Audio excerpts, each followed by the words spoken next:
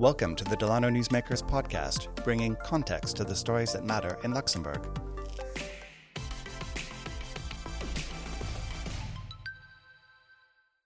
I'm Jess Baldry, and today we talk about a subject that some people have difficulty discussing. Money, and what to do with it when, for the first time, you have more than you need. I had a friend who had excess savings thanks to the pandemic and the fact that she had not spent that money for quite some months. And she was into a divorce.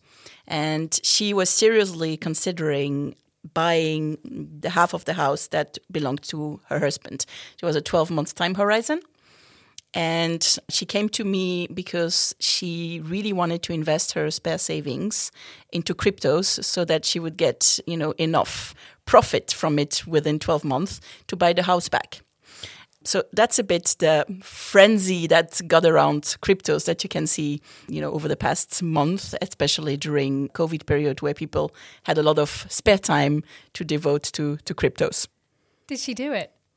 I guess she did it. I really tried to walk her through the many, many reasons why this was not a good idea. But I guess that the greed was too high. And it was in, I think, March of April this year, which basically means that if she did it, she probably bought it at one of the highest highs and got a correction right after because, it dropped significantly in May. So I highly doubt that she managed to finance the house with the crypto assets that she bought. That was Gail Haag, an entrepreneur whose startup Star Tailors aims to make sustainable investing accessible to all genders. Gail, we know that the pandemic led to a 9% drop in consumer spending in Luxembourg in 2020, and it led to savings of 1.2 billion euros in the bank.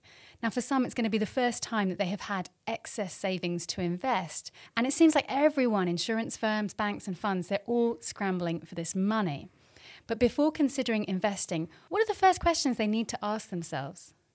Interesting environment, indeed. The very first question you should ask yourself is, are you ready to invest both from a financial perspective and second, from a knowledge perspective?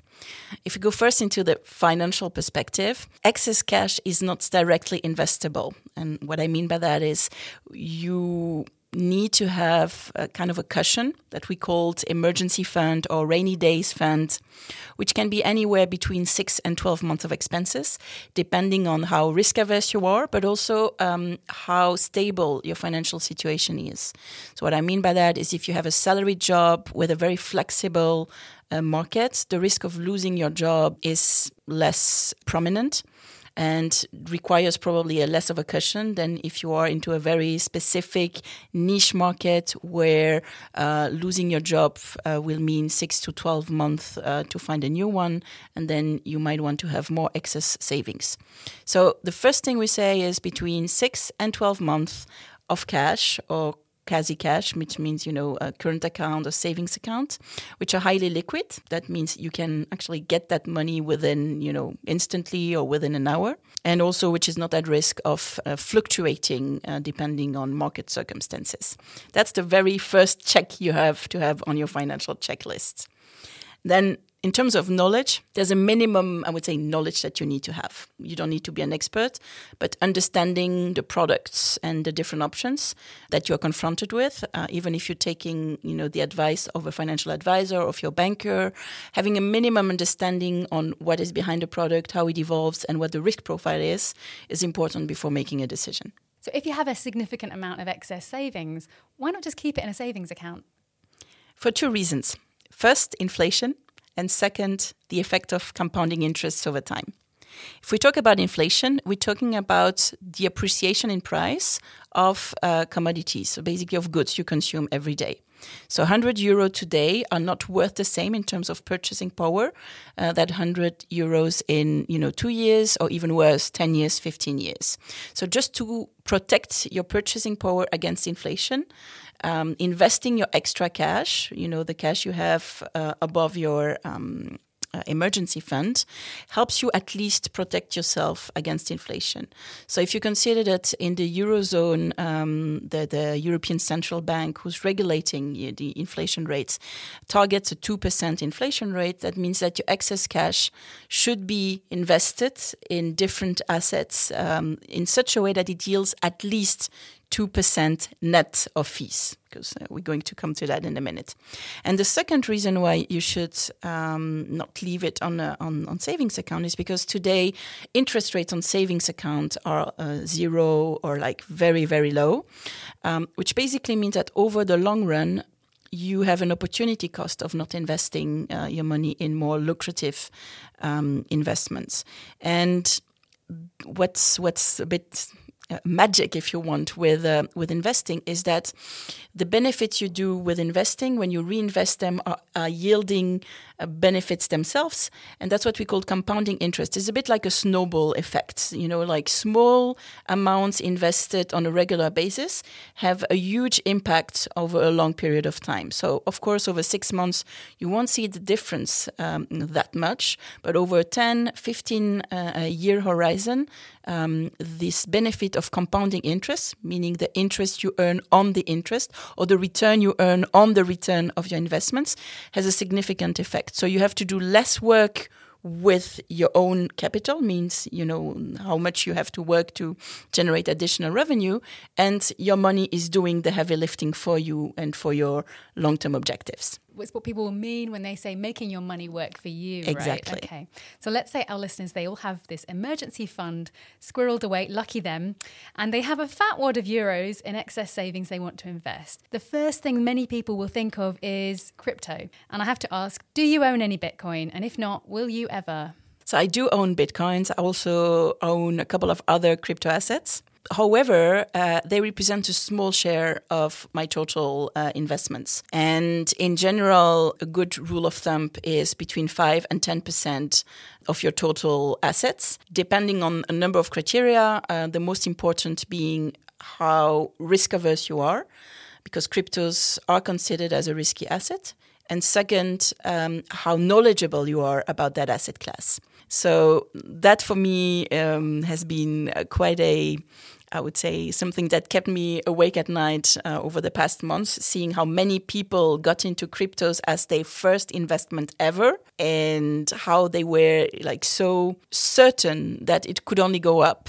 That I had many friends who never invested before, with whom we had like endless conversations about how risky, financial markets are, and that they would never put their money in. And then all of a sudden, they became crypto traders, and they were looking at their crypto applications every second hour. And that was it was beginning of the year, so all the way up to April, and then May. Of course, you had this correction, and all of them lost money.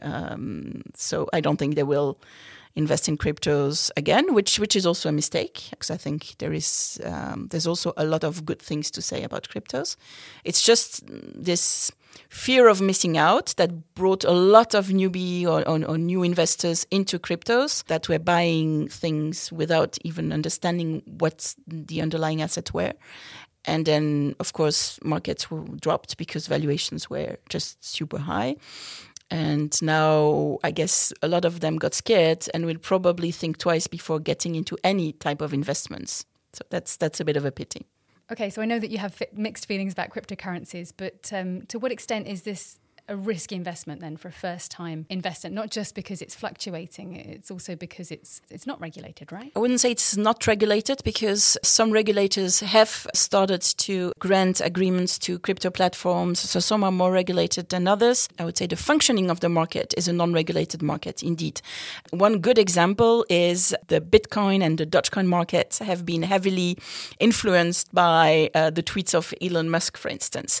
Well, what Elon Musk is doing in terms of manipulating the price of Bitcoin and Dogecoin would be considered a crime in regulated markets. This is called price manipulation, and it's forbidden.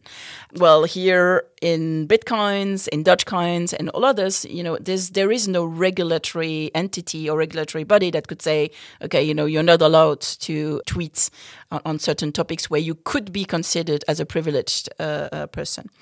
There's also, it's more like the uncertainty. I think eventually this market will be regulated, but in what shape, with what consequences for current holders, it's not yet clear. Will Bitcoin be the regulated crypto asset, or will states decide to launch their own cryptocurrency, and thus Bitcoin will completely lose its own proof of existence or its own reason for existing? All of the reasons make it still right now a very uncertain, I would say, asset.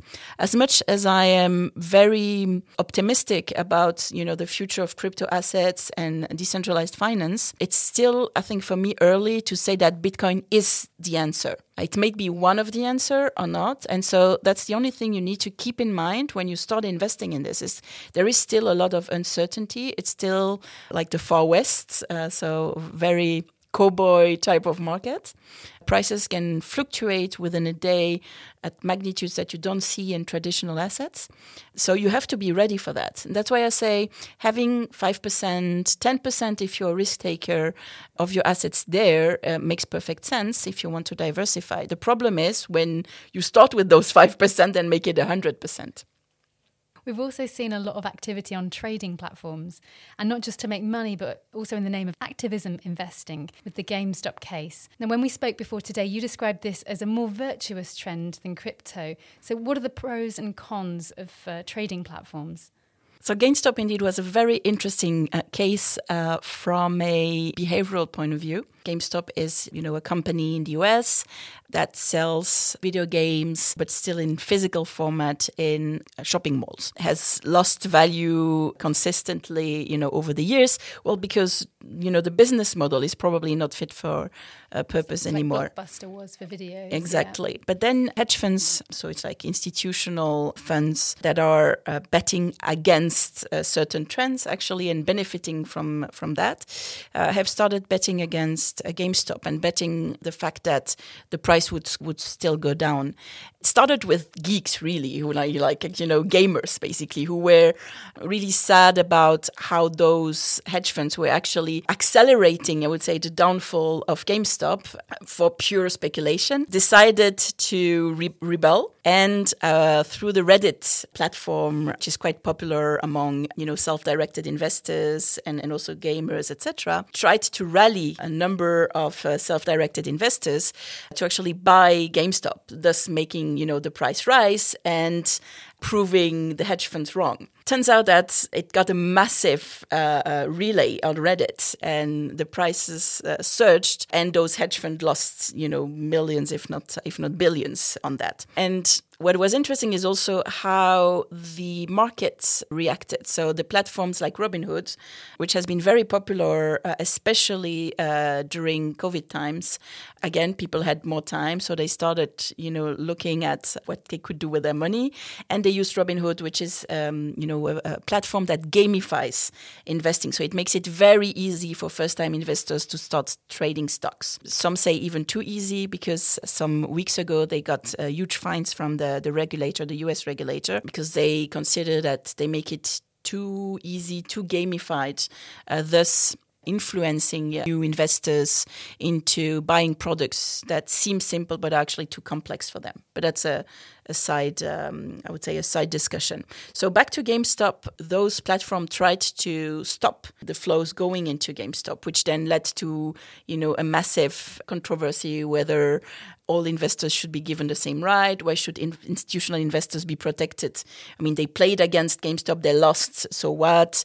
And on the other side, those retail investors that invest in GameStop, they wouldn't make any money from it. Or maybe they did by doing very short sale. But over the long run, they bought a stock that was valued at probably 100 times their real value. But it was not about that. It was about making a statement and also in times where, there were already probably a lot of proof of inequalities, of how this pandemic also, surfaced a lot of the inequalities that already happen in the world. That was probably, the drop too much. And I found that interesting that it starts to be a proof that small investors and even small amounts can actually make a difference if we can rally enough. And if you think about the transition that needs to happen in this world, we're talking about environmental transition, social transition. I think it was a very good showcase that, unlike what many things that, I will not make a difference if I'm just, a regular small investor, whatever I do with my money will not change the world. Well, you have a proof that it is not true. And thus, for me, was also a good case for me to say, look, every basically euro you spend or every euro invest does make a difference. So invest it wisely and think not only about the financial consequences, but also what lies behind. What is the model you're investing in? What is the impact you're having through your investments? And GameStop is a perfect example of your ability to change things. I think probably a lot of investors will be just thinking about the money side of things, unfortunately. Exactly. And they'll be thinking, what's the safe, especially the conservative investors, they'll be thinking, well, maybe the safest bet is to go with a product from their retail bank, maybe an insurance firm. I know I've been contacted by lots of insurance firms recently. Now, we know these products are tax deductible, up to €3,200 per year, which makes them quite attractive. But these might not necessarily be the best investment moves. Is that right? Depends on how you look at it. I would say yes and no. No, if the alternative is doing nothing, then you're always better off investing those €3,200 into an investment product, even if it just yields inflation, versus spending them. That's, of course, a no-brainer. However, the reality is, most of the case, this tax incentive is what makes people start investing. So that's why I say they have the benefit of being there and forcing this first move. Now, if the alternative is taking the same amount and investing it in a more dynamic portfolio, then it might not be that interesting anymore. So what I want to say is you have this tax advantage, true, but over the long run, it is eroding because of the high fees that you usually pay on those insurance or those retail banking products. So you really have to look at it carefully because you have performance fees, but then you also have entry fees, exit fees, and all of them add up. And if you look at the performance side of it, they're usually quite conservative in their asset allocation, so how much risk, but then also how much reward you have. Those products are very long-term oriented products because, you have constraints in terms of the number of years that you need to hold them before they are fully taxed. Before you don't get penalties if you have an early withdrawal. So if you add all of this up, and we've done the math, and most of the time, if you have a more dynamic profile, it's more interesting to not benefit from the tax deduction, just take that money and invest the same amount into a dynamic portfolio that has lower fees, better performance, and over the 15 or 20 years of holding, you get much better results, which is why I'm always very nuanced when it comes to those products. If it's this or nothing, then it's definitely a good product. If it's this versus something else, you usually have other alternatives that could be more revenue generating. Okay, well, we're going to move on to a topic which we know that people love to talk about in Luxembourg, and that's real estate. And we know that the value of real estate and land is constantly booming in Luxembourg. House prices rose on average. It was 16% in 2020. Although it's meant to slow down a little this year, it's still growing. So what would you say to anyone who's going to invest in real estate here? It's funny because actually both my sister and my brother are contemplating investing in real estate in Luxembourg these days. And so I have this conversation on a very regular basis. I'm not here to say whether you should or should not invest, but rather give you some pointers to try to have I would say, more educated, but also a more rational approach towards real estate investing. The first one is, why do you consider buying real estate? Is it really an investment? Or is it a more an emotional acquisition?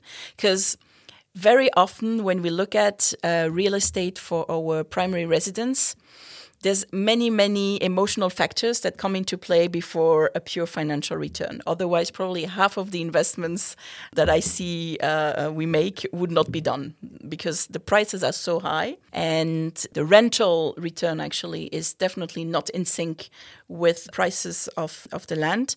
You would probably be better off investing in another country where returns are better and it's less capital intensive, I would put it that way. But of course, having a roof under your head, being, owner of your own residence, all of this, you cannot really put a price on it. So that's why I say I'm not there. But when it comes to pure financial reasons, exactly as you said, the market has risen already so much over the past years. And I know, already 20 years ago, people thought it was too high and they would say, don't buy. But at some point, now I live in Strassen, for instance. To have a house in Strassen, you can't have anything below $1 million, $1.2 million.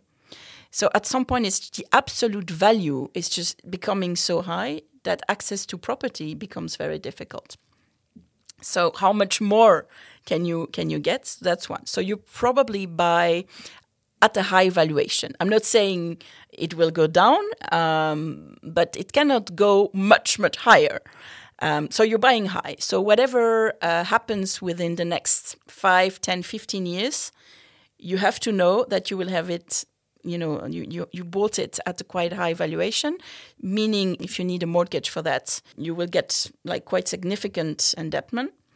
If you need to sell it for whatever reason, and God knows, life is unpredictable, in 10 or 15 years from now, you still have a mortgage running because to be able to afford a house at over $1 million or an apartment at over 700 euros, you would probably have a big loan. Your loan to value is important. So I know that the tendency is to say, okay, I will try to have a loan as big as possible and have a loan to value, which means what proportion of the value of the investment have you been able to borrow? You have a tendency to go to 100%. However, that basically means that if you need to sell and you sell at a reduced price, there will be a part that doesn't cover the loan. So you will not have the house anymore, but you will still have to reimburse part of the loan. So that's the first thing which I found quite intimidating if I'm putting myself in the shoes of, new and young investors. The second is interest rates. Especially in Luxembourg, I see mechanisms. So I've been on a fixed rate when I bought my house 10 years ago, because that's a French-Belgian type of attitude. It's like you prefer to have, flat long-term rates. But it also made sense because rates are quite low. Now you have variable rates, which looks on paper very interesting. However, right now you have more and more rumors, I would say, of inflation, rising interest rate. I mean, again, they're very low. They cannot get, much lower. So on a variable rate with such low interest rate, they can only go up. So what I see and what makes me a bit nervous when I talk to my family or to friends, that is okay, so you're buying at high valuation with a high loan to value. You finance it at half variable interest rates, which can only go up.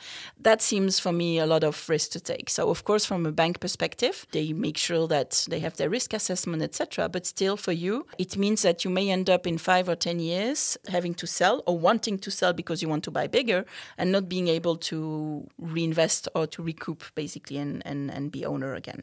That's one thing. And the second thing is what we rarely do, and from a financial perspective makes a lot of sense, is comparing two options. Okay, let's say you want to buy property right now and you say, no, it's a good deal because I'm paying a rent right now, so it's basically saving money.